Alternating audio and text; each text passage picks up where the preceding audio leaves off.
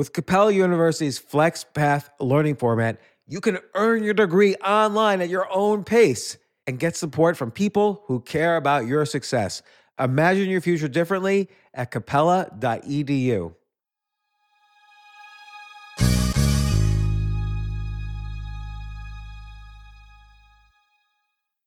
So, in order to support our show, we need the help of some great advertisers. And we want to make sure those advertisers are ones you'll actually want to pay attention to and hear about. But we need to learn a little more about you to make that happen. And I would love to learn more about the audience. So, go to PodSurvey, that's PodSurvey, podsurvey.com/James, and take a quick totally anonymous survey that will help us get to know you better. That way we can bring on advertisers and even content that you won't want to skip. So once you've completed the quick survey, you can enter for a chance to win a $100 Amazon gift card. Terms and conditions apply. Again, that's podsurvey.com/James, James. Thanks for your help.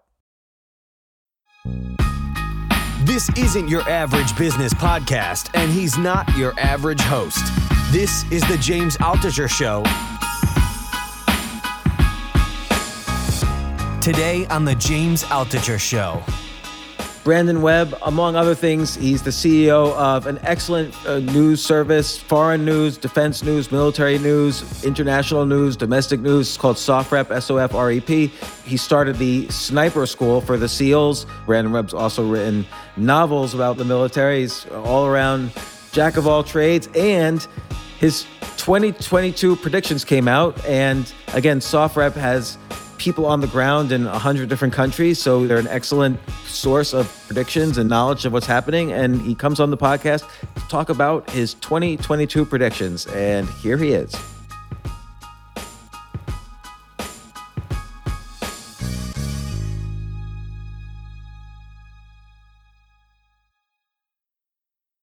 So Brandon Webb, you've been on the podcast a gazillion times. The last one was for your novel, Steel Fear. Steel Fear. The next one is like Cold Fear or Cold Steel. Cold Fear. Okay. Yeah. The third one should be Cold Steel. Yeah. And we're trying to figure that out because we're on book 3 right now. We're working on book 3. So. I am so impressed, by the way, that you've converted your knowledge of military and also your knowledge of how to analyze algorithms to basically novels, because you figured out what category you should be writing a novel in. You got a 3-book deal, right? And you start churning out these novels that are excellent, by the way. So, and we've talked about that on a prior podcast. We've also talked about, being a Navy SEAL. You set up the SEALs sniper school, which, the guy that the movie American Sniper is about, graduated from that school. And you've written a bunch of books about that. But also, you were the founder and I guess CEO of SOFREP, which is foreign policy news, defense news, of course, military news. And what I really like about your news company, as opposed to like every other news company, is that your sources are very real. Like it's not like you have reporters that, get press releases sent to them and then you write about them. You have people on the ground in 100 different countries because of all of your military and intelligence agency contacts. And they're not just intelligence contacts from the U.S., but from other countries. You have thousands of connections working in every country. And so when you see news, these are things that are actually happening on the ground, which is why I always appreciate every single year. You started in 2012. I appreciate every single year your predictions. They're not biased left or right. They are what they are. Well, also, I would say this. When I started SOFREP, it was military culture only. We started it was a fun site. I started interviewing my friends, like Chris Kyle, the American Sniper. Mm-hmm. And then what happened was I built this writing team, and what ended up happening was these guys and gals were reading what was happening in Fox, CNN, New York Times, and it's like, they're not getting it right. Like, this isn't happening in Iraq or Afghanistan. And so they would call their friend, and then they would write a story, and then all of a sudden the New York Times calling me like, who the hell are you guys? And can you work with us? So we've done several pieces on the investigative journalism side with New York Times, NBC, CNN. So it's kind of cool. It morphed into this news site organically. I didn't start SoftRep going, I'm going to have a foreign policy news site. It's just the guys that were writing for the site cared about what was happening in the world because they had served overseas. And so that's kind of how we started out in news. And then I had to figure out, okay, now I'm the CEO of this news site. We can't do satire anymore, and people are taking us seriously. So it was a lot of lessons learned on how to ethically, run a news organization. But I'm really proud of what we built over the years. And to your point, I think generally people think we're conservative based on, the fact that a lot of the writers. Yeah, people associate the word military with conservative. Yeah, and I was about to say that, is that which sucks. I do not see an ounce of that in your site, left or right. No, I'm glad, because we work really hard at just kind of trying to bias towards the truth instead of spinning it one way or the other. So I'm glad, that shows up that way. And it's an important perspective because, first off, the military is supposed to be neutral. The President of the United States is the commander-in-chief of the military, regardless of what party he comes from or she comes from. And second is that you really are, and I say you, I mean the military in general, and intelligence forces and so on, and SEAL forces, you're an ex-SEAL, and all special forces. You are in every country dealing firsthand over life and death, what the political and economic issues are in that country. That's why the reporters are calling you.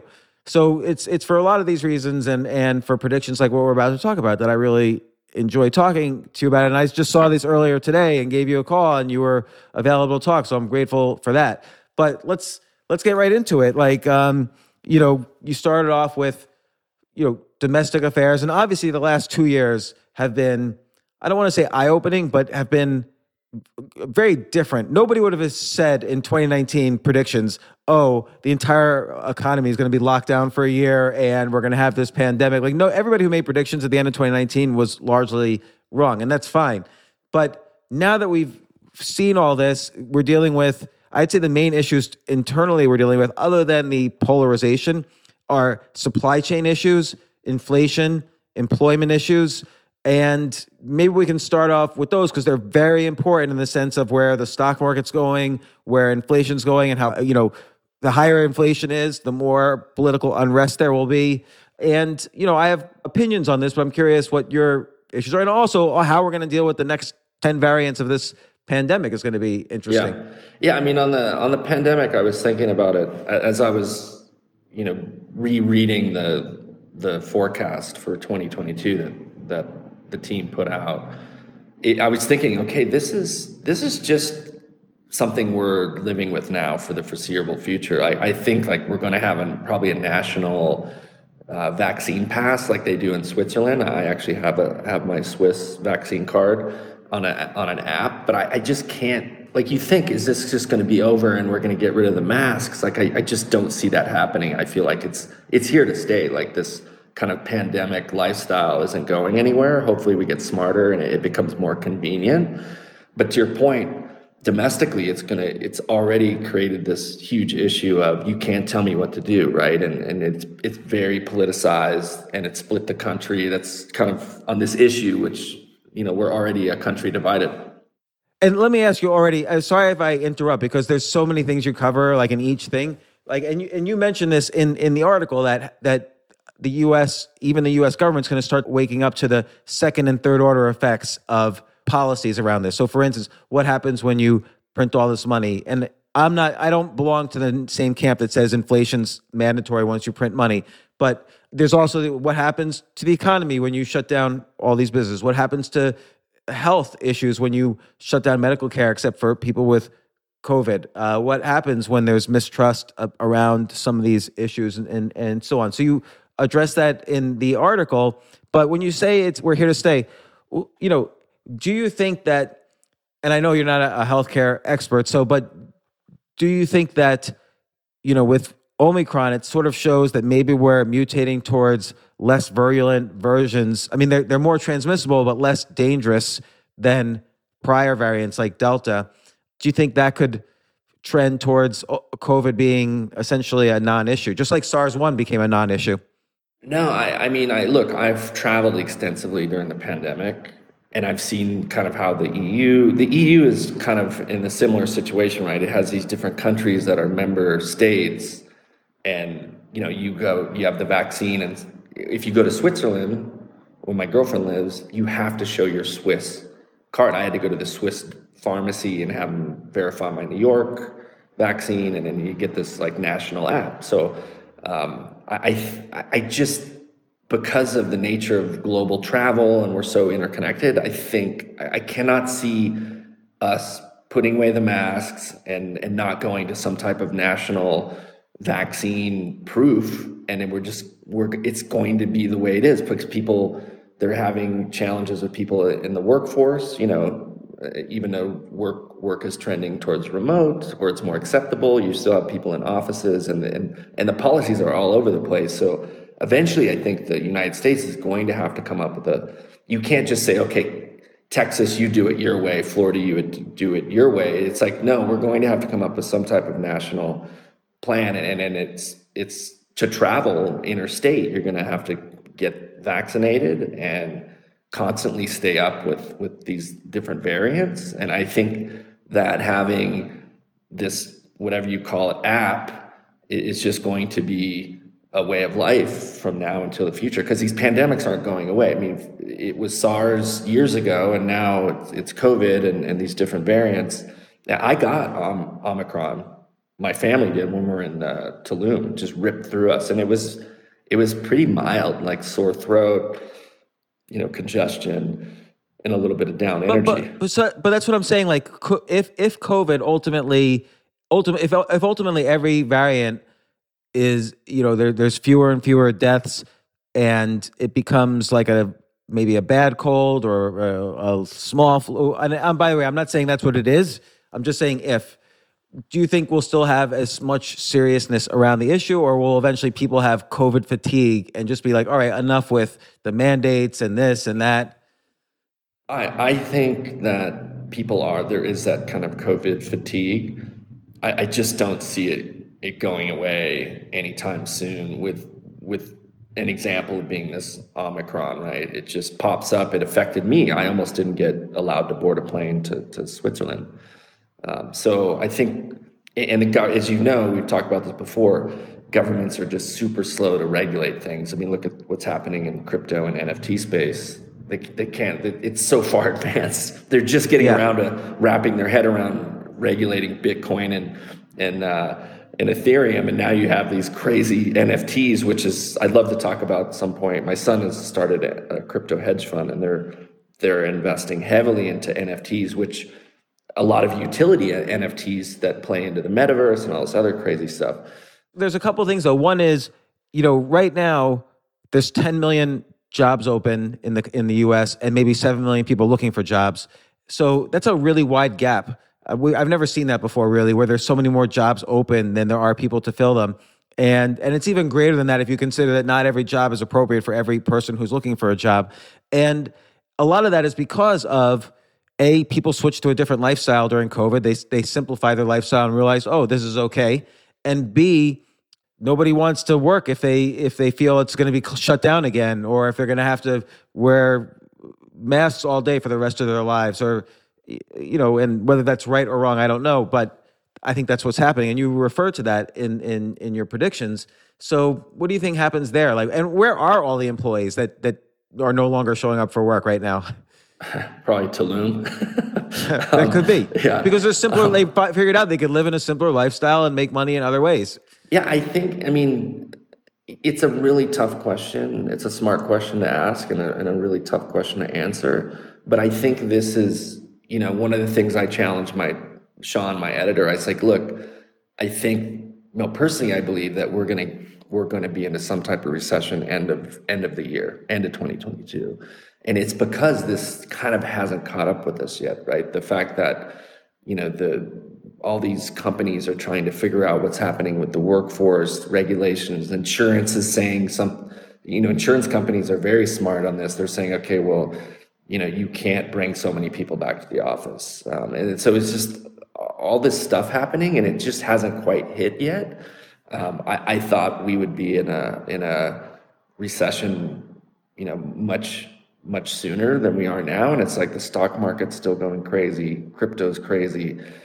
It's hard to be in a recession when there is a lot of money circulating because Yeah. $1 of money circulates maybe 5 to 10 times, meaning you buy something and the person you give it to, he buys something and on and on. So $1 printed is worth $5 of GDP. And I also, to your point, I don't know how the government is tracking the employment data, because I do know that a lot of people are working freelance, way more freelancers out there, and they prefer to freelance as opposed to becoming a W-2. So I don't know if that's skewing the employment data or not. That's a great point because, in 2020, 55 million people were laid off from their jobs.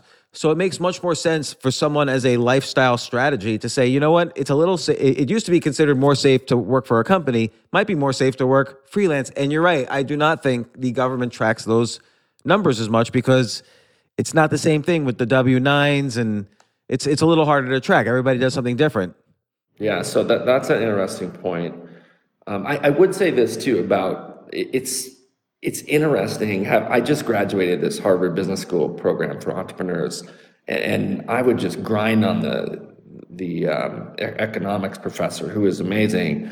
But I would say, how come more economists and organizations don't make bets or predict the future? It's hard to find people that are willing to put a little skin in the game and make a prediction. So it's something I'm glad we're doing. The other thing I wanted, it's just totally unrelated, but we are one of the first news outlets to use an artificial intelligence writer.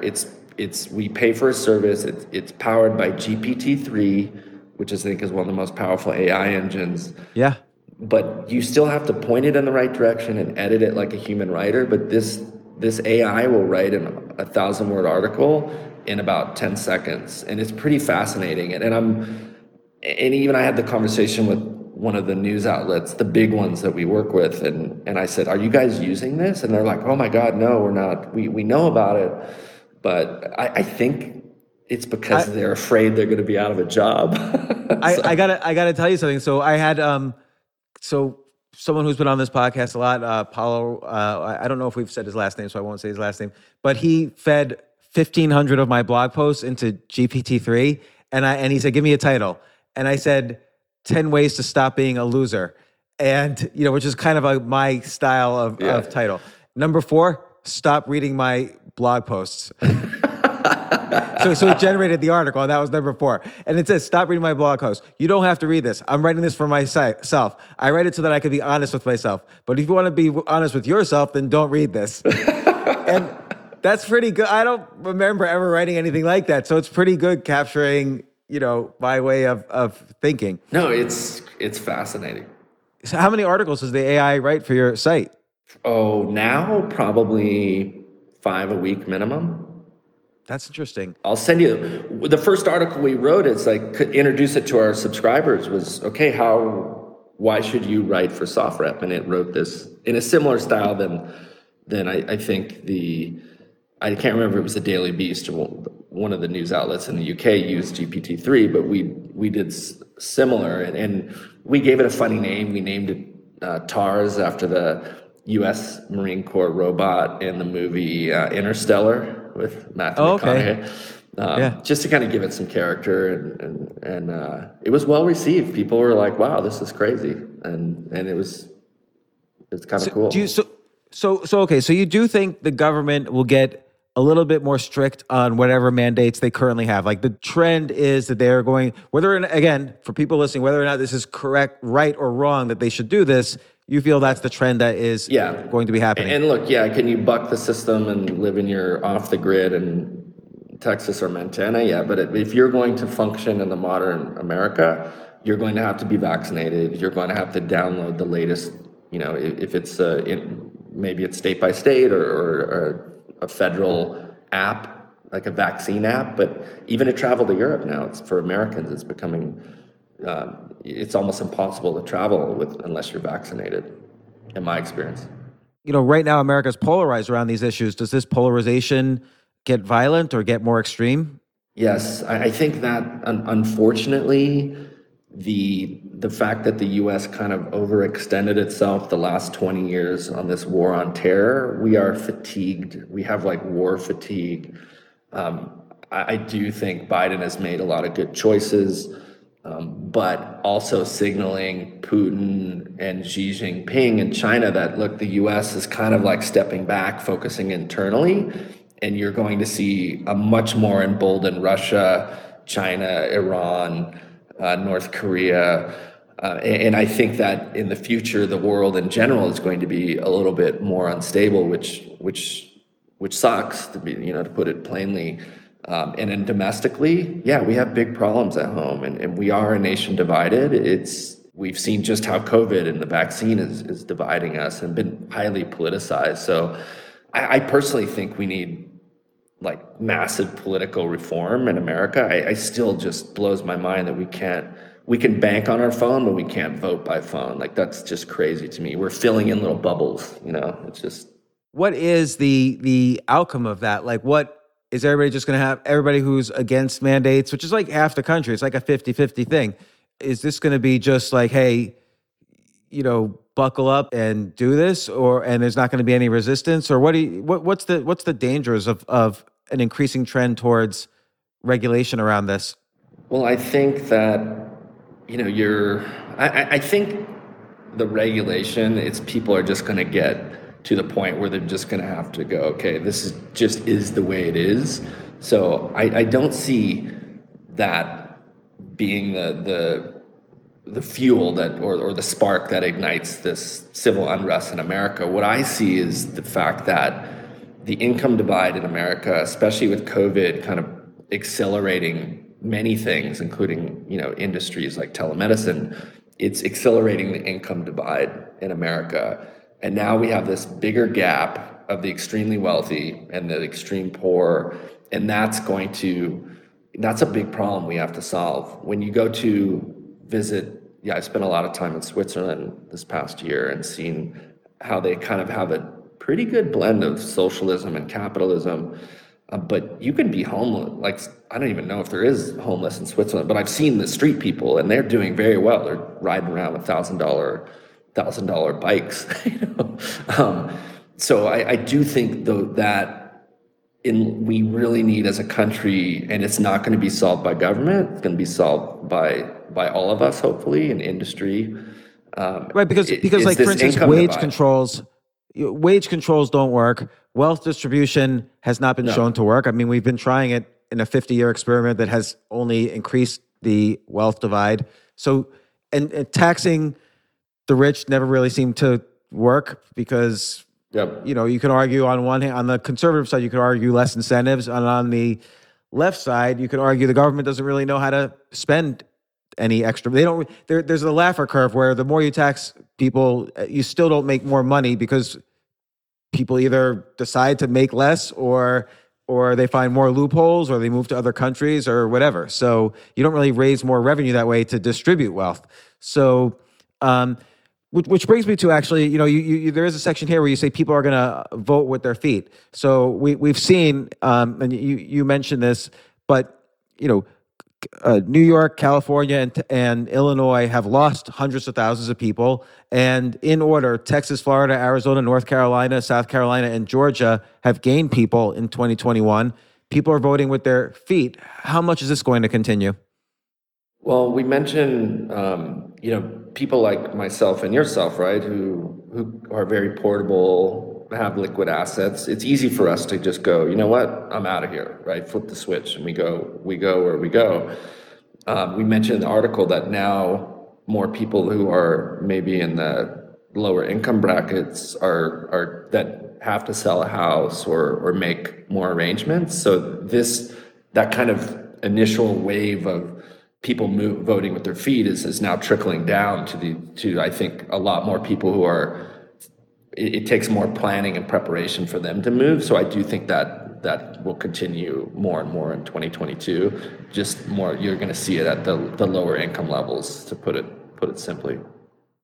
What about the higher income levels? Because you see, like, for instance, in New York City bankers, they don't have to stay in New York City anymore. That's an interesting one because I'm in Young Presidents Organization, and I have friends who are doing very well, and they're not leaving the city because at least in my small group, a lot of it's spouse driven. Their spouses don't want to leave New York. They're like, we love the city. We can still go on our summer holiday. We have the place in the Hamptons. We can go to Europe. So that, at least in my circle, that's largely driven by everyone I know that stayed. It's been because, well, my wife likes it here, the big city. And you and I have talked about this before. Specifically, New York is going through a big transformation. It'll be a different New York in the next decade for sure.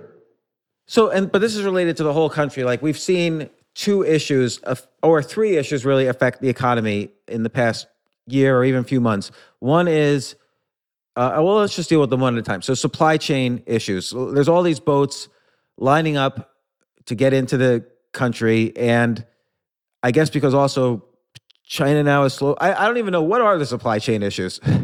I mean, and I'd love to come back to the domestic stuff because I think we're going to see a lot of changes with the way we police. But to answer your question, that from my experience, the supply chain issues are what people experience, and myself included. I sold a business that had a supply chain. Our e-commerce subscription box business got hit massively, and it was because at least how I was affected, my shipping rates, I had no net terms. It went to net zero. Suppliers, all of our Asia suppliers dried up. So I think now people are seeing this, and I was able to talk to the COO at Nissan when I graduated the last week of that Harvard program. We were able to Zoom with the COO, and he was saying even Nissan now is looking to go more regional, to have more regional suppliers to kind of de-risk having these long distance supply chains that are probably going to be continuously at risk. And people realize that, even especially in America, we wake up and realize that we've exported 90% of the drug manufacturing to China. Probably not a smart idea. Yeah, so you see that shifting more towards domestic production, or at least diversified among many countries and not just China. Yeah, for sure. But at the moment, though, away from what China. is the supply chain issue right now? Like, is it because China is not producing fast enough, or like, what are we missing? What's missing in the supply chain link right now? Well, I've traveled the last 4 or 5 months all over Europe and back to the US, and what I'm hearing from my YPO group, and these are,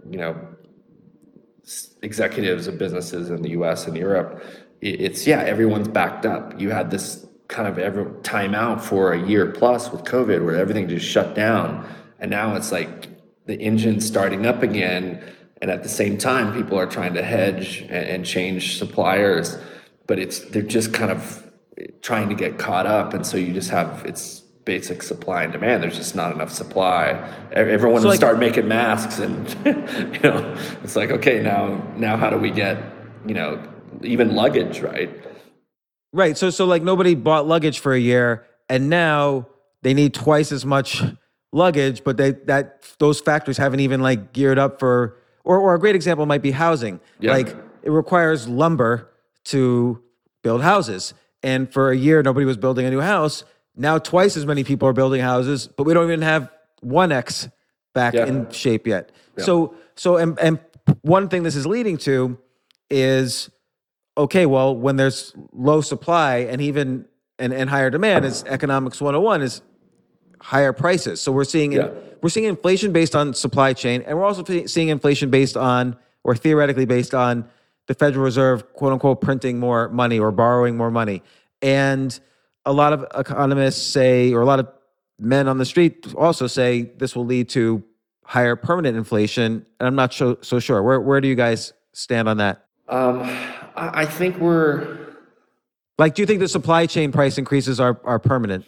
I mean, look, it's tough to tell someone, as a business, say, this is the new price, have someone pay it, and then go, oh, we're going to lower it. So I personally don't think that the prices are going to come down. I think the inflation is more permanent in nature, but I also admit that we're in kind of unknown territory, right? We're in the where we're just printing money as the U.S. and America is one of the few countries can do it because people trust the dollar. I mean, oil's pegged to the dollar, so I do think what I have heard in my international friends and my business group is that what happens if all of a sudden China has more influence and all of a sudden, the U.S. dollar loses.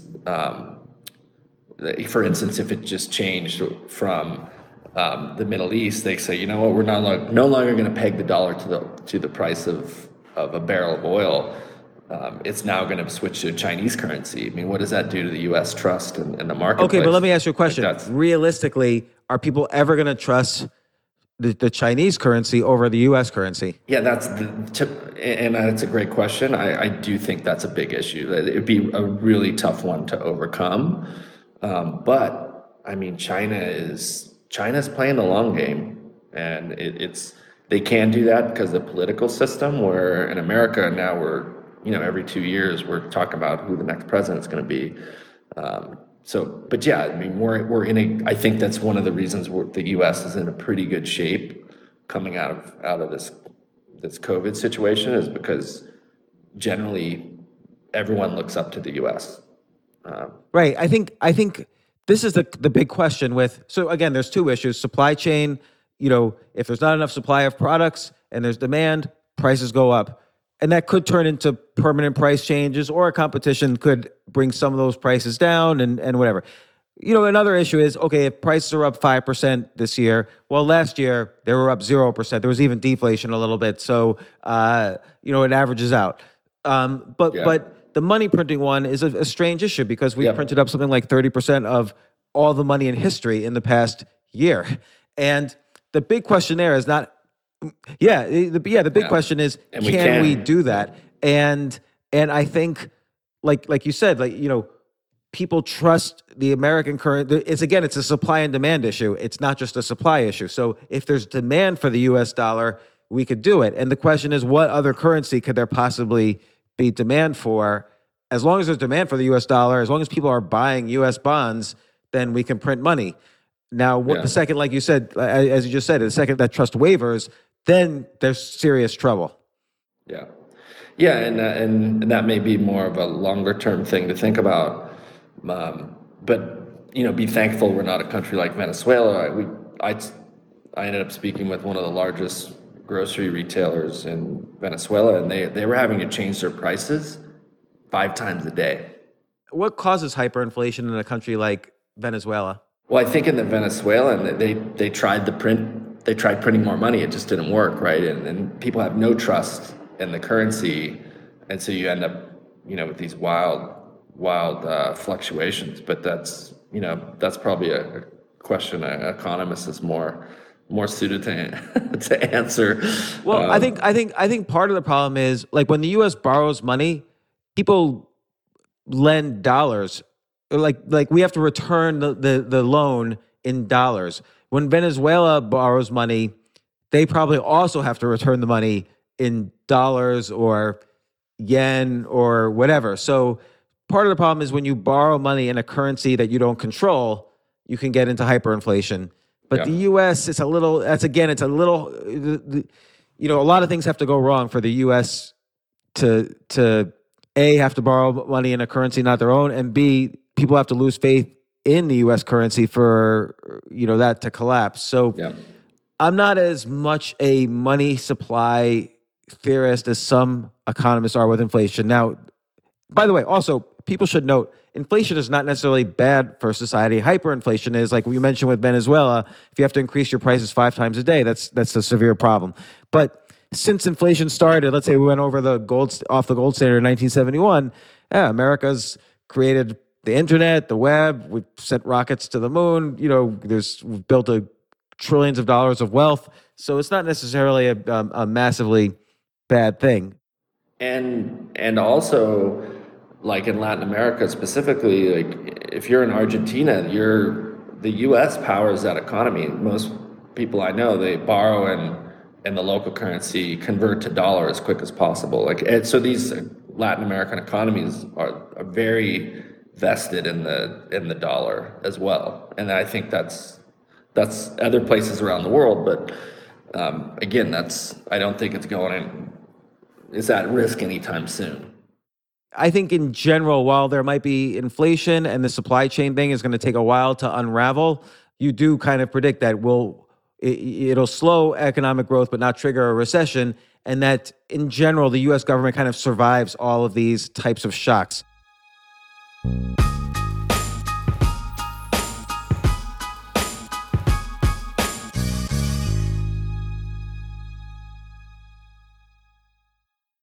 Yes, it's totally true.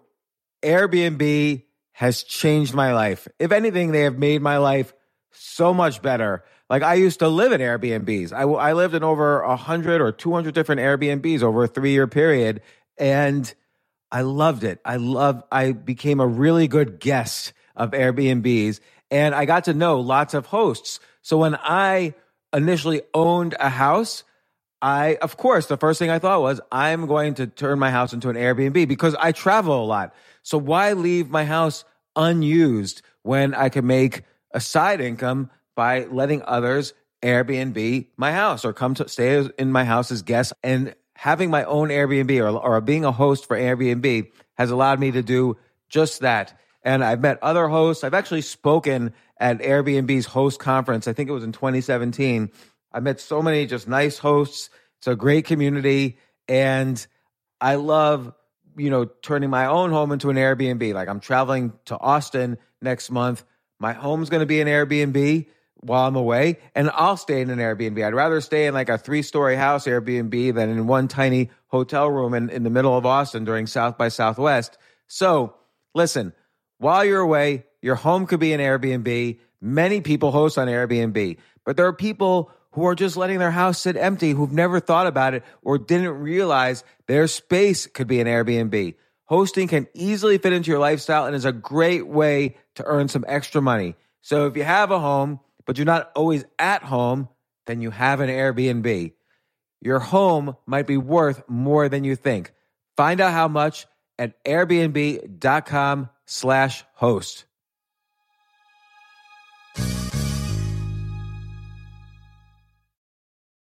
Daylight savings time is starting up again. Okay, podcast is over. That's all you needed to know.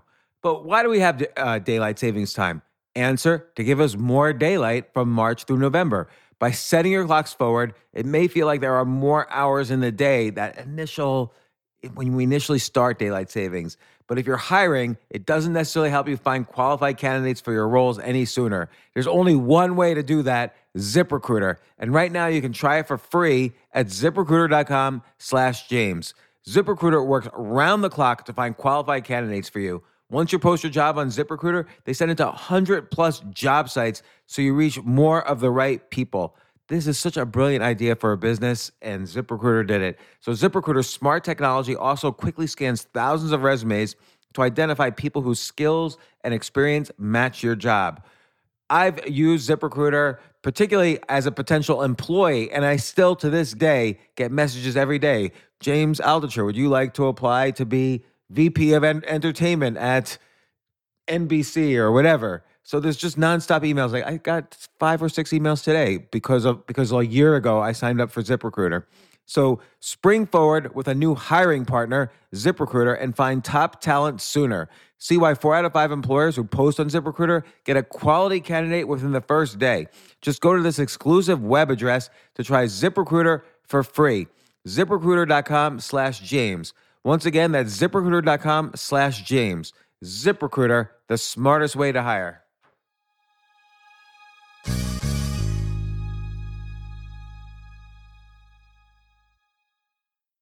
Hey, listen, men's health is important.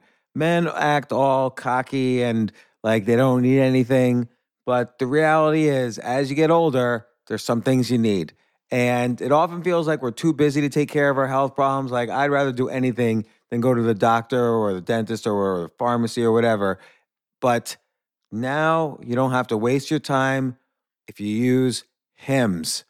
Hims, Hims, Hims is changing men's healthcare by providing simple and convenient access to science-backed treatments for erectile dysfunction, hair loss, weight loss, and more. The entire process is 100% online, so you get a new routine of improving your overall health faster. Jay, you listening to all this? Yes, I definitely gonna use Hims from now Not on. that you need it. You're young and healthy. James, I'm 35. You're getting there. You might need it. Who knows? But if prescribed, your medication ships directly to you for free and in discreet packaging. No insurance is needed. You can manage your plan on the Hims app, track progress, and learn more about your conditions and how to treat them from leading medical experts. Start your free online visit today at hims.com/James. Could you imagine that? There's a whole section just with my name on it. hims.com/James. That's how much I am representative of the kind of person who needs Hims. That's HIMS.com/James for your personalized treatment options. hims.com/James. Prescriptions require an online consultation with a healthcare provider who will determine if appropriate. Restrictions apply. See hims.com/James for details and important safety information. Subscription required. Price varies based on product and subscription plan.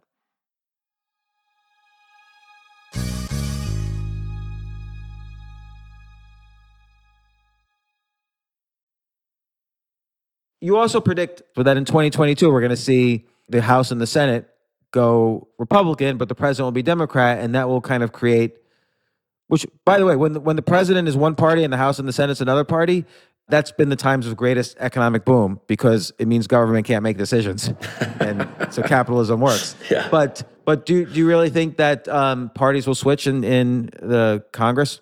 Yeah, I mean, it's just kind of I think it just occurs naturally, right? You have these swings. Yeah. Like longer term outlook, what concerns me is Trump kind of controlling the Republican Party, and what does the next election look like? I think it could be pretty nasty. Well, does it? So that's two questions. A, does he control the Republican Party? I think he has a large.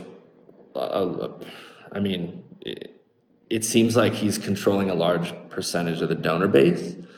But I don't know. That's a good question. Like if Ron DeSantis, the governor of Florida, who's a Republican, and by the way, this is just analyzing from like almost like a game theoretic point of view. If I'm Ron DeSantis, do I kiss ass to Donald Trump in order to get his donors, or do I say, listen, a lot of people think I did a good job, blah blah blah. Some people don't think I did a good job, but I have my own base in the Republican Party. I'm going to go out there and do well in the debates, and maybe I don't even have to raise as much money as people think. Yeah, I mean, I think you're seeing this happen already within the Republican Party. They're trying to kind of go neutral or distance himself from Trump without kind of drawing his ire, right?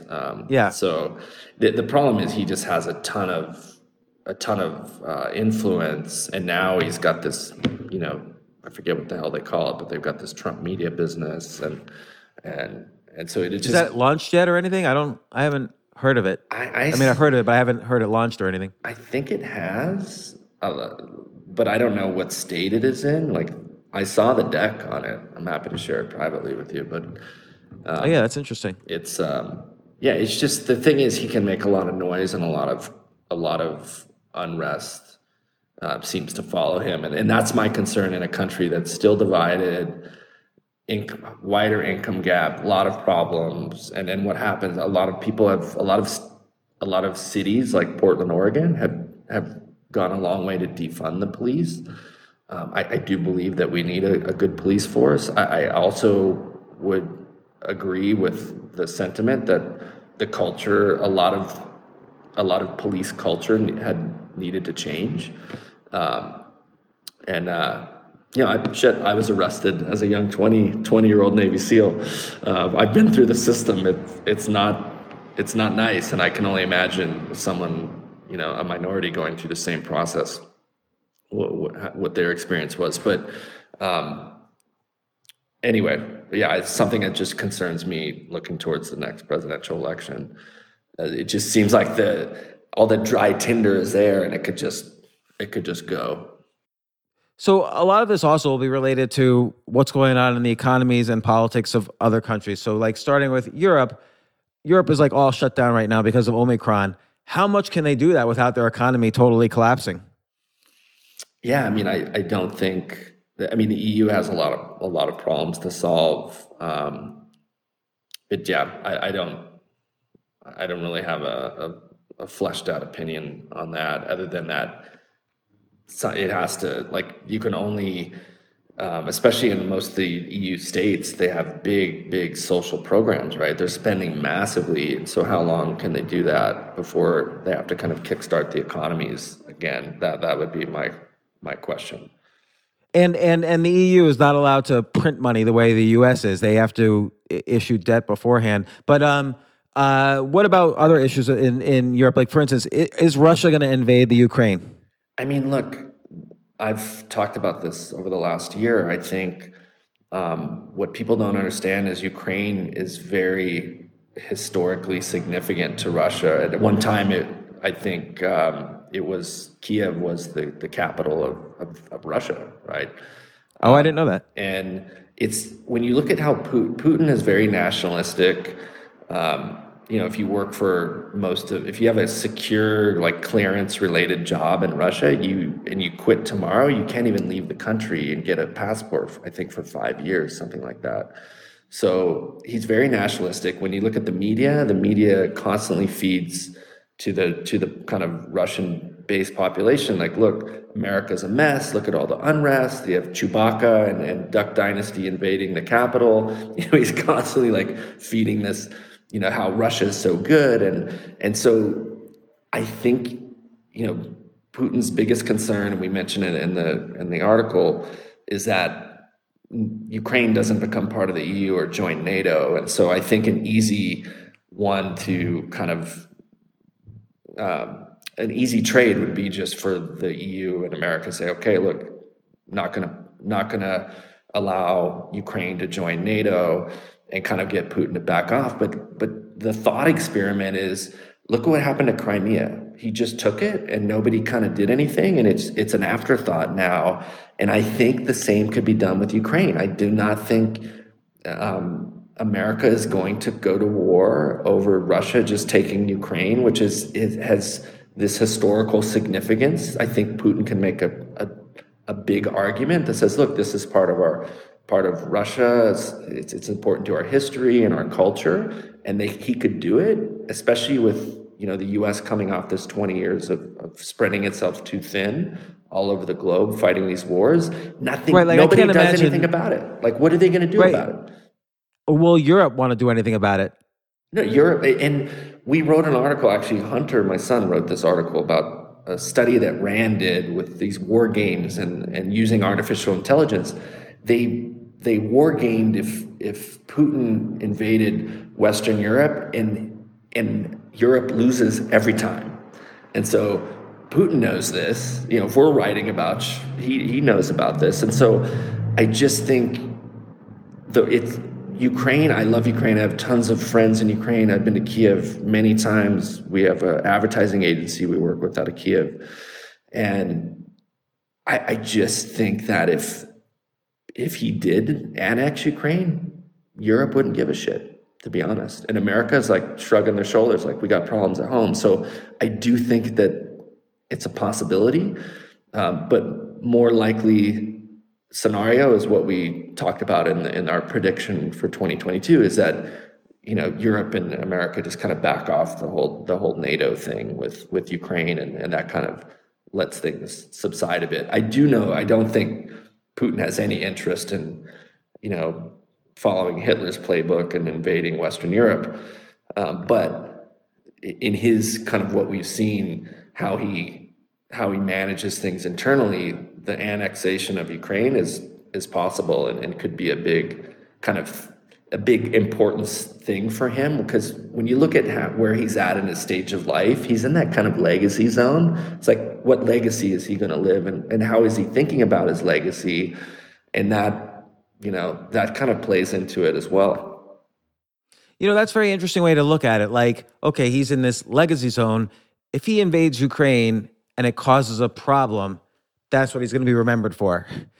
And so the question is, does he kind of have a soft landing here where maybe he builds very tight economic relations with them as opposed to just militarily annexing them? Or does he say, Russia has to be restored to its old glory and basically own everything around it? And does he annex them? Yeah.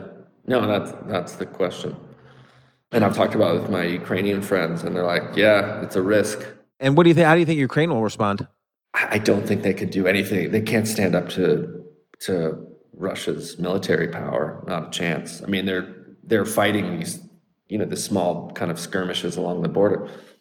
Like, well, what does it mean? Let's say Russia does take over Ukraine. Will the life of the average Ukrainian citizen be worse or not change?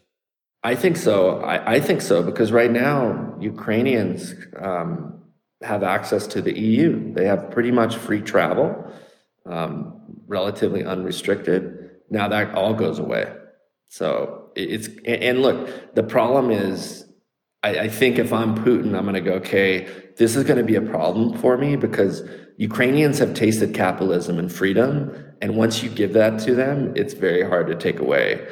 And I think that's a big problem that Putin has. And if he were to do it, he's going to have to just lock it down with an iron fist. And they're just going to have to, get real with the fact that they're now, part of Russia. But like, this is a naive question, but what does it mean for Putin if he takes over Ukraine? Does that mean he gets their natural resources? Or like, what does a country have that they give to their new rulers when they're invaded in today's day and age? I guess he gets their tax base. Yeah, I mean, I'd have to go look at tax base. I think largely it's a symbolic kind of play to this nationalism strategy of like, look, we took it back. I'm the president that got basically the territory of Ukraine back inside Mother Russia. And it could be I think it's more symbolic. Yeah, they have some resources, tax base, that kind of thing. But Putin's going to have a big problem on his hands because a lot of these young, it's like what happened in Hungary after World War II. The people that wanted freedom left. I know. It's actually my girlfriend's stepfather was on the national water polo team, and the moment he could, he jumped ship to Switzerland.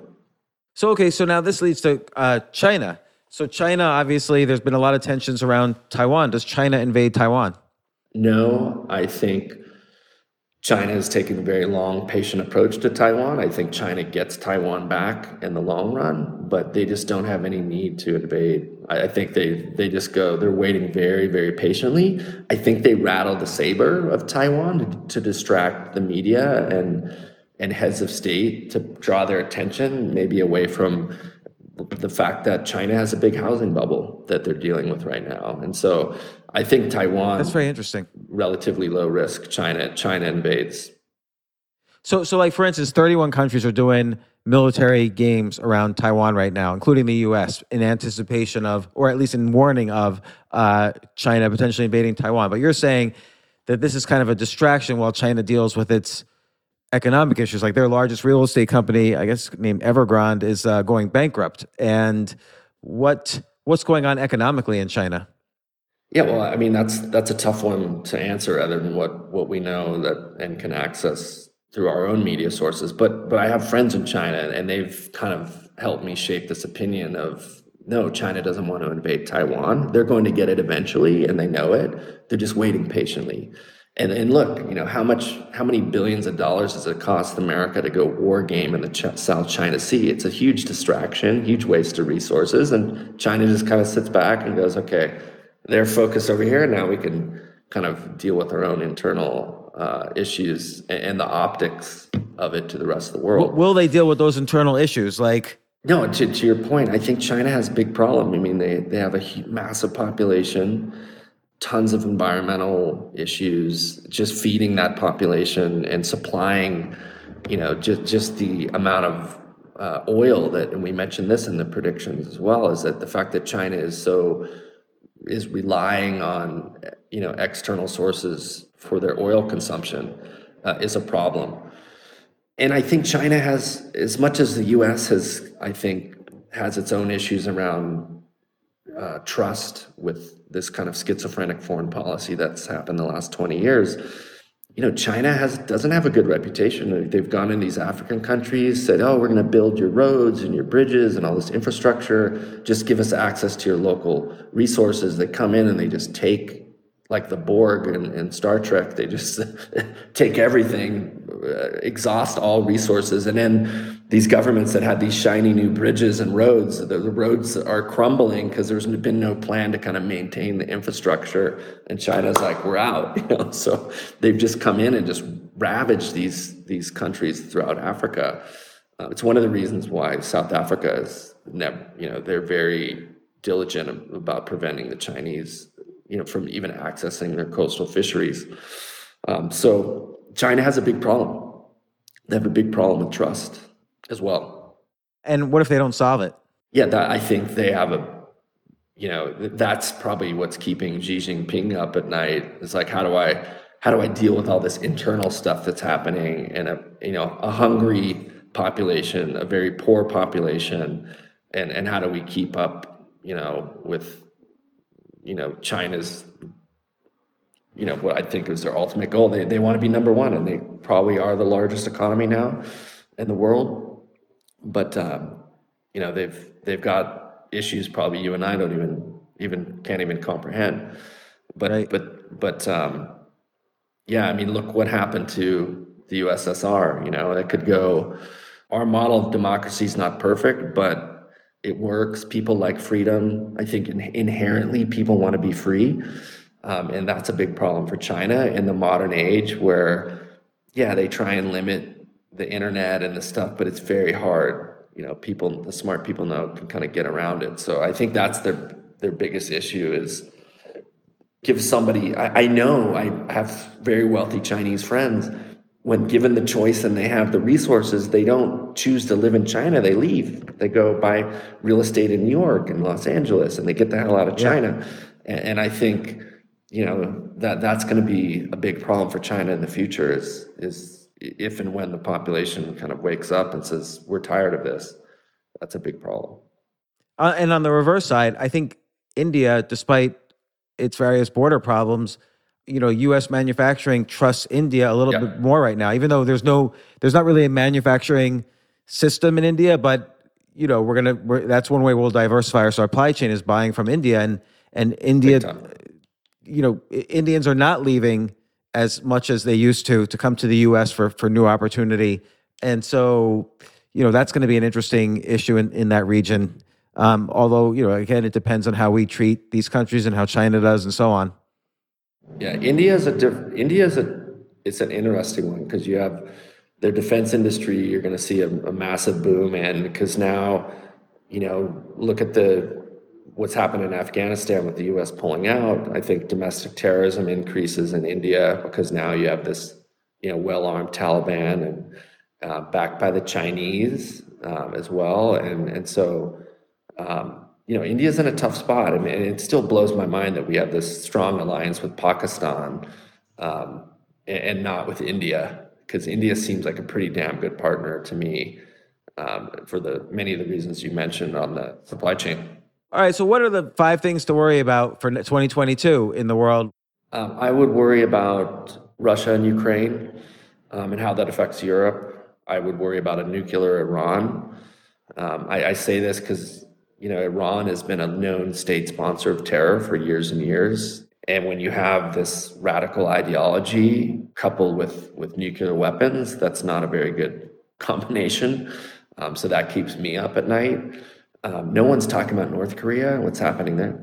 Well, okay, that's very interesting. Well, I'll get to that in a second. But like a nuclear Iran, how possible is that?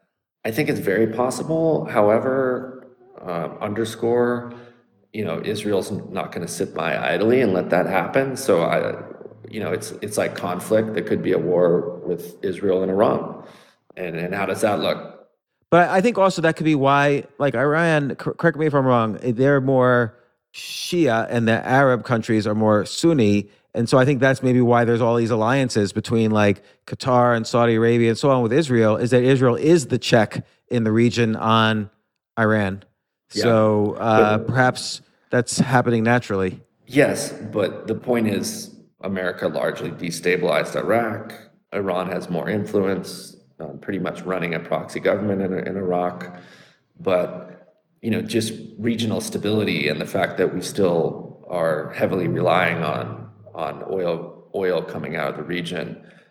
And so what does that, how does that affect the world, right? I don't think the US has an appetite to go to war, but we may just be drugged into that conflict given everything you just mentioned with the alliances. So, but that keeps me up at night. That's a very real problem. And if I'm Iran, I'm going to be a little bit more emboldened, knowing that kind of Biden is looking inward, and the U.S. doesn't have a big appetite for a big conflict. So, if it was a time to do anything, it would be now.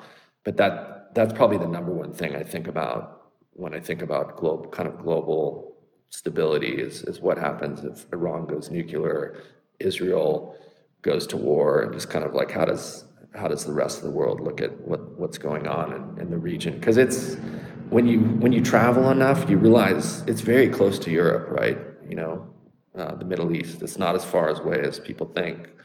What else? It's hard for me to come up with five, but those are the but that's a pretty serious one. And I wonder, my gut tells me is that, I mean, Israel's never, quote unquote, gone to war. They fought wars, like when they've been attacked, but they've never really gone to war. Although with Iran, in the past, they've attacked facilities that they felt were building nuclear weapons. And they have an extremely good intelligence force.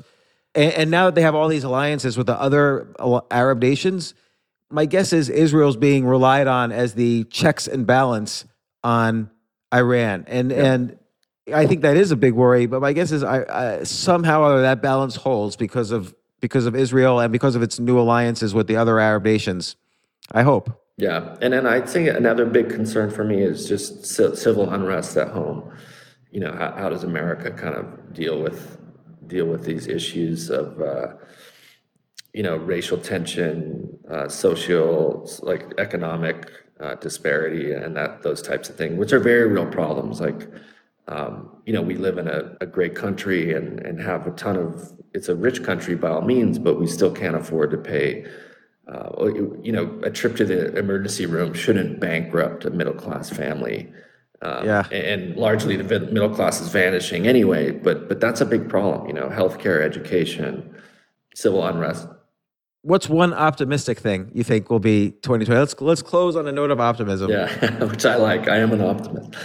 Look, I think artificial intelligence, the fact that we do have these problems in America has been we have a ton of smart people to kind of figure this out. And the fact that, I'm a member of this Young Presidents Organization. It's 26,000 executives globally, and we're all having this conversation about how do we, as industry and business, leaders in business, how do we help solve the problems of the world and the problems of America? So it's no longer, heads of big corporations sticking their head in their own P&L and not giving a shit about the rest of the world. I think and it's why you're seeing now a lot of businesses take up these social causes and environmental initiatives because we know we have these problems to solve, and the government is not going to solve them alone. That industry has to pitch in. So I think I'm very optimistic about that. Having been a parent to Gen Z kids, I'm very optimistic on their approach and how empathetic they are to the world, how my kids all carry reusable bottles.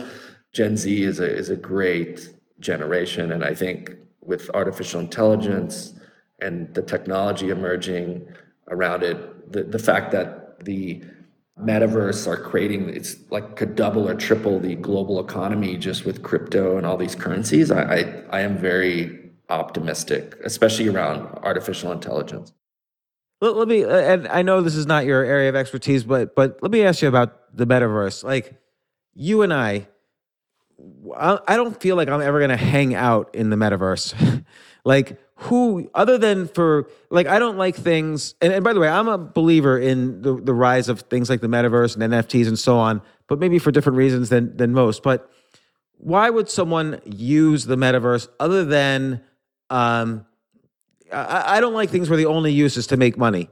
So, like, what are some real world use cases of the metaverse? Well, and it's fine if gaming is the use case. I think gaming is a top use case.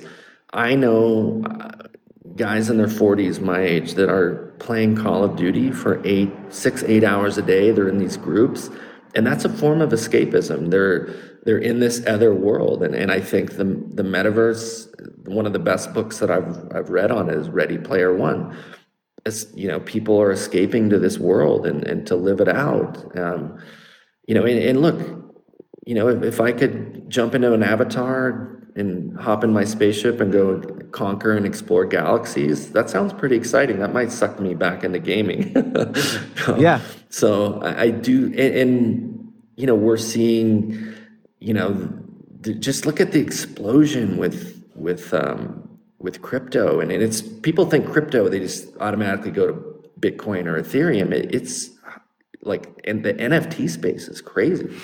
What's happening there, and large part of it is metaverse related. There's all these characters that are being, by this NFT character, like this. There's a thing called astronaut NFT where it's part of this new metaverse that's coming next year, and they could buy the astronaut and they get a piece of land and a spaceship and they can go explore the metaverse. Like, it's just nuts, but it's happening, and Yeah, particularly the interoperability of all these worlds. So like if someone's in Call of Duty and another person's League of Legends, with the so-called metaverse and NFTs, you could travel from one quote unquote universe to another. And, these games have never had that kind of interoperability. And, now Facebook's argument is that people are going to start using the metaverse for remote work. So you could have meetings in what seems like a real world place as opposed to Zoom. Which is kind of like the Ready Player One. If anyone wants to see an example, read the book Ready Player One, because they go to school in the metaverse. It's just so it's like, that's a good point. Which one becomes adopted? There's a couple search engines before Google took over. So which metaverse is going to rule? I don't think Facebook's is. I think Facebook has too many issues around just trust and identity and reputation. I agree. I think Facebook's foray into the metaverse is just because they're afraid. People don't understand the metaverse is not one metaverse. It's thousands. And Facebook is basically standing up and saying, no, it's really going to be us, but 5 years from now. So just wait. Nobody should use the metaverse until we're ready. But it's just like you say, with the search engines, there was Excite, Lycos, InfoSeek, all these others, and then Google won. And before Facebook, there was Friendster and MySpace and Tribe.com and GeoCities, and then there was Facebook. So I think they're afraid that technology will pass them by, and they're probably correct about that. But yeah, so Brandon Webb, I think people can find the predictions for 2022 at sofrep.com, SOFREP.com. It's one of the few news sources I really trust for myself. I know you guys do a great job. I've been following this for years, and we've been talking about this for years. These predictions were really well thought out and interesting. And also, you acknowledge that predictions are what they are. They're not facts. There's something in the future that we're guessing, but you guys do have a lot of facts and knowledge and experience to support it. And it's hard to say this will happen and this won't, but at least you bring to life the issues that we need to be looking at. Yeah. So, and I appreciate that on the website, and appreciate your readiness to come in this podcast. As soon as you send out the email, here's our predictions, I said, hey, come on, and you were ready. So thank you so much. Anytime. Thanks, Brandon.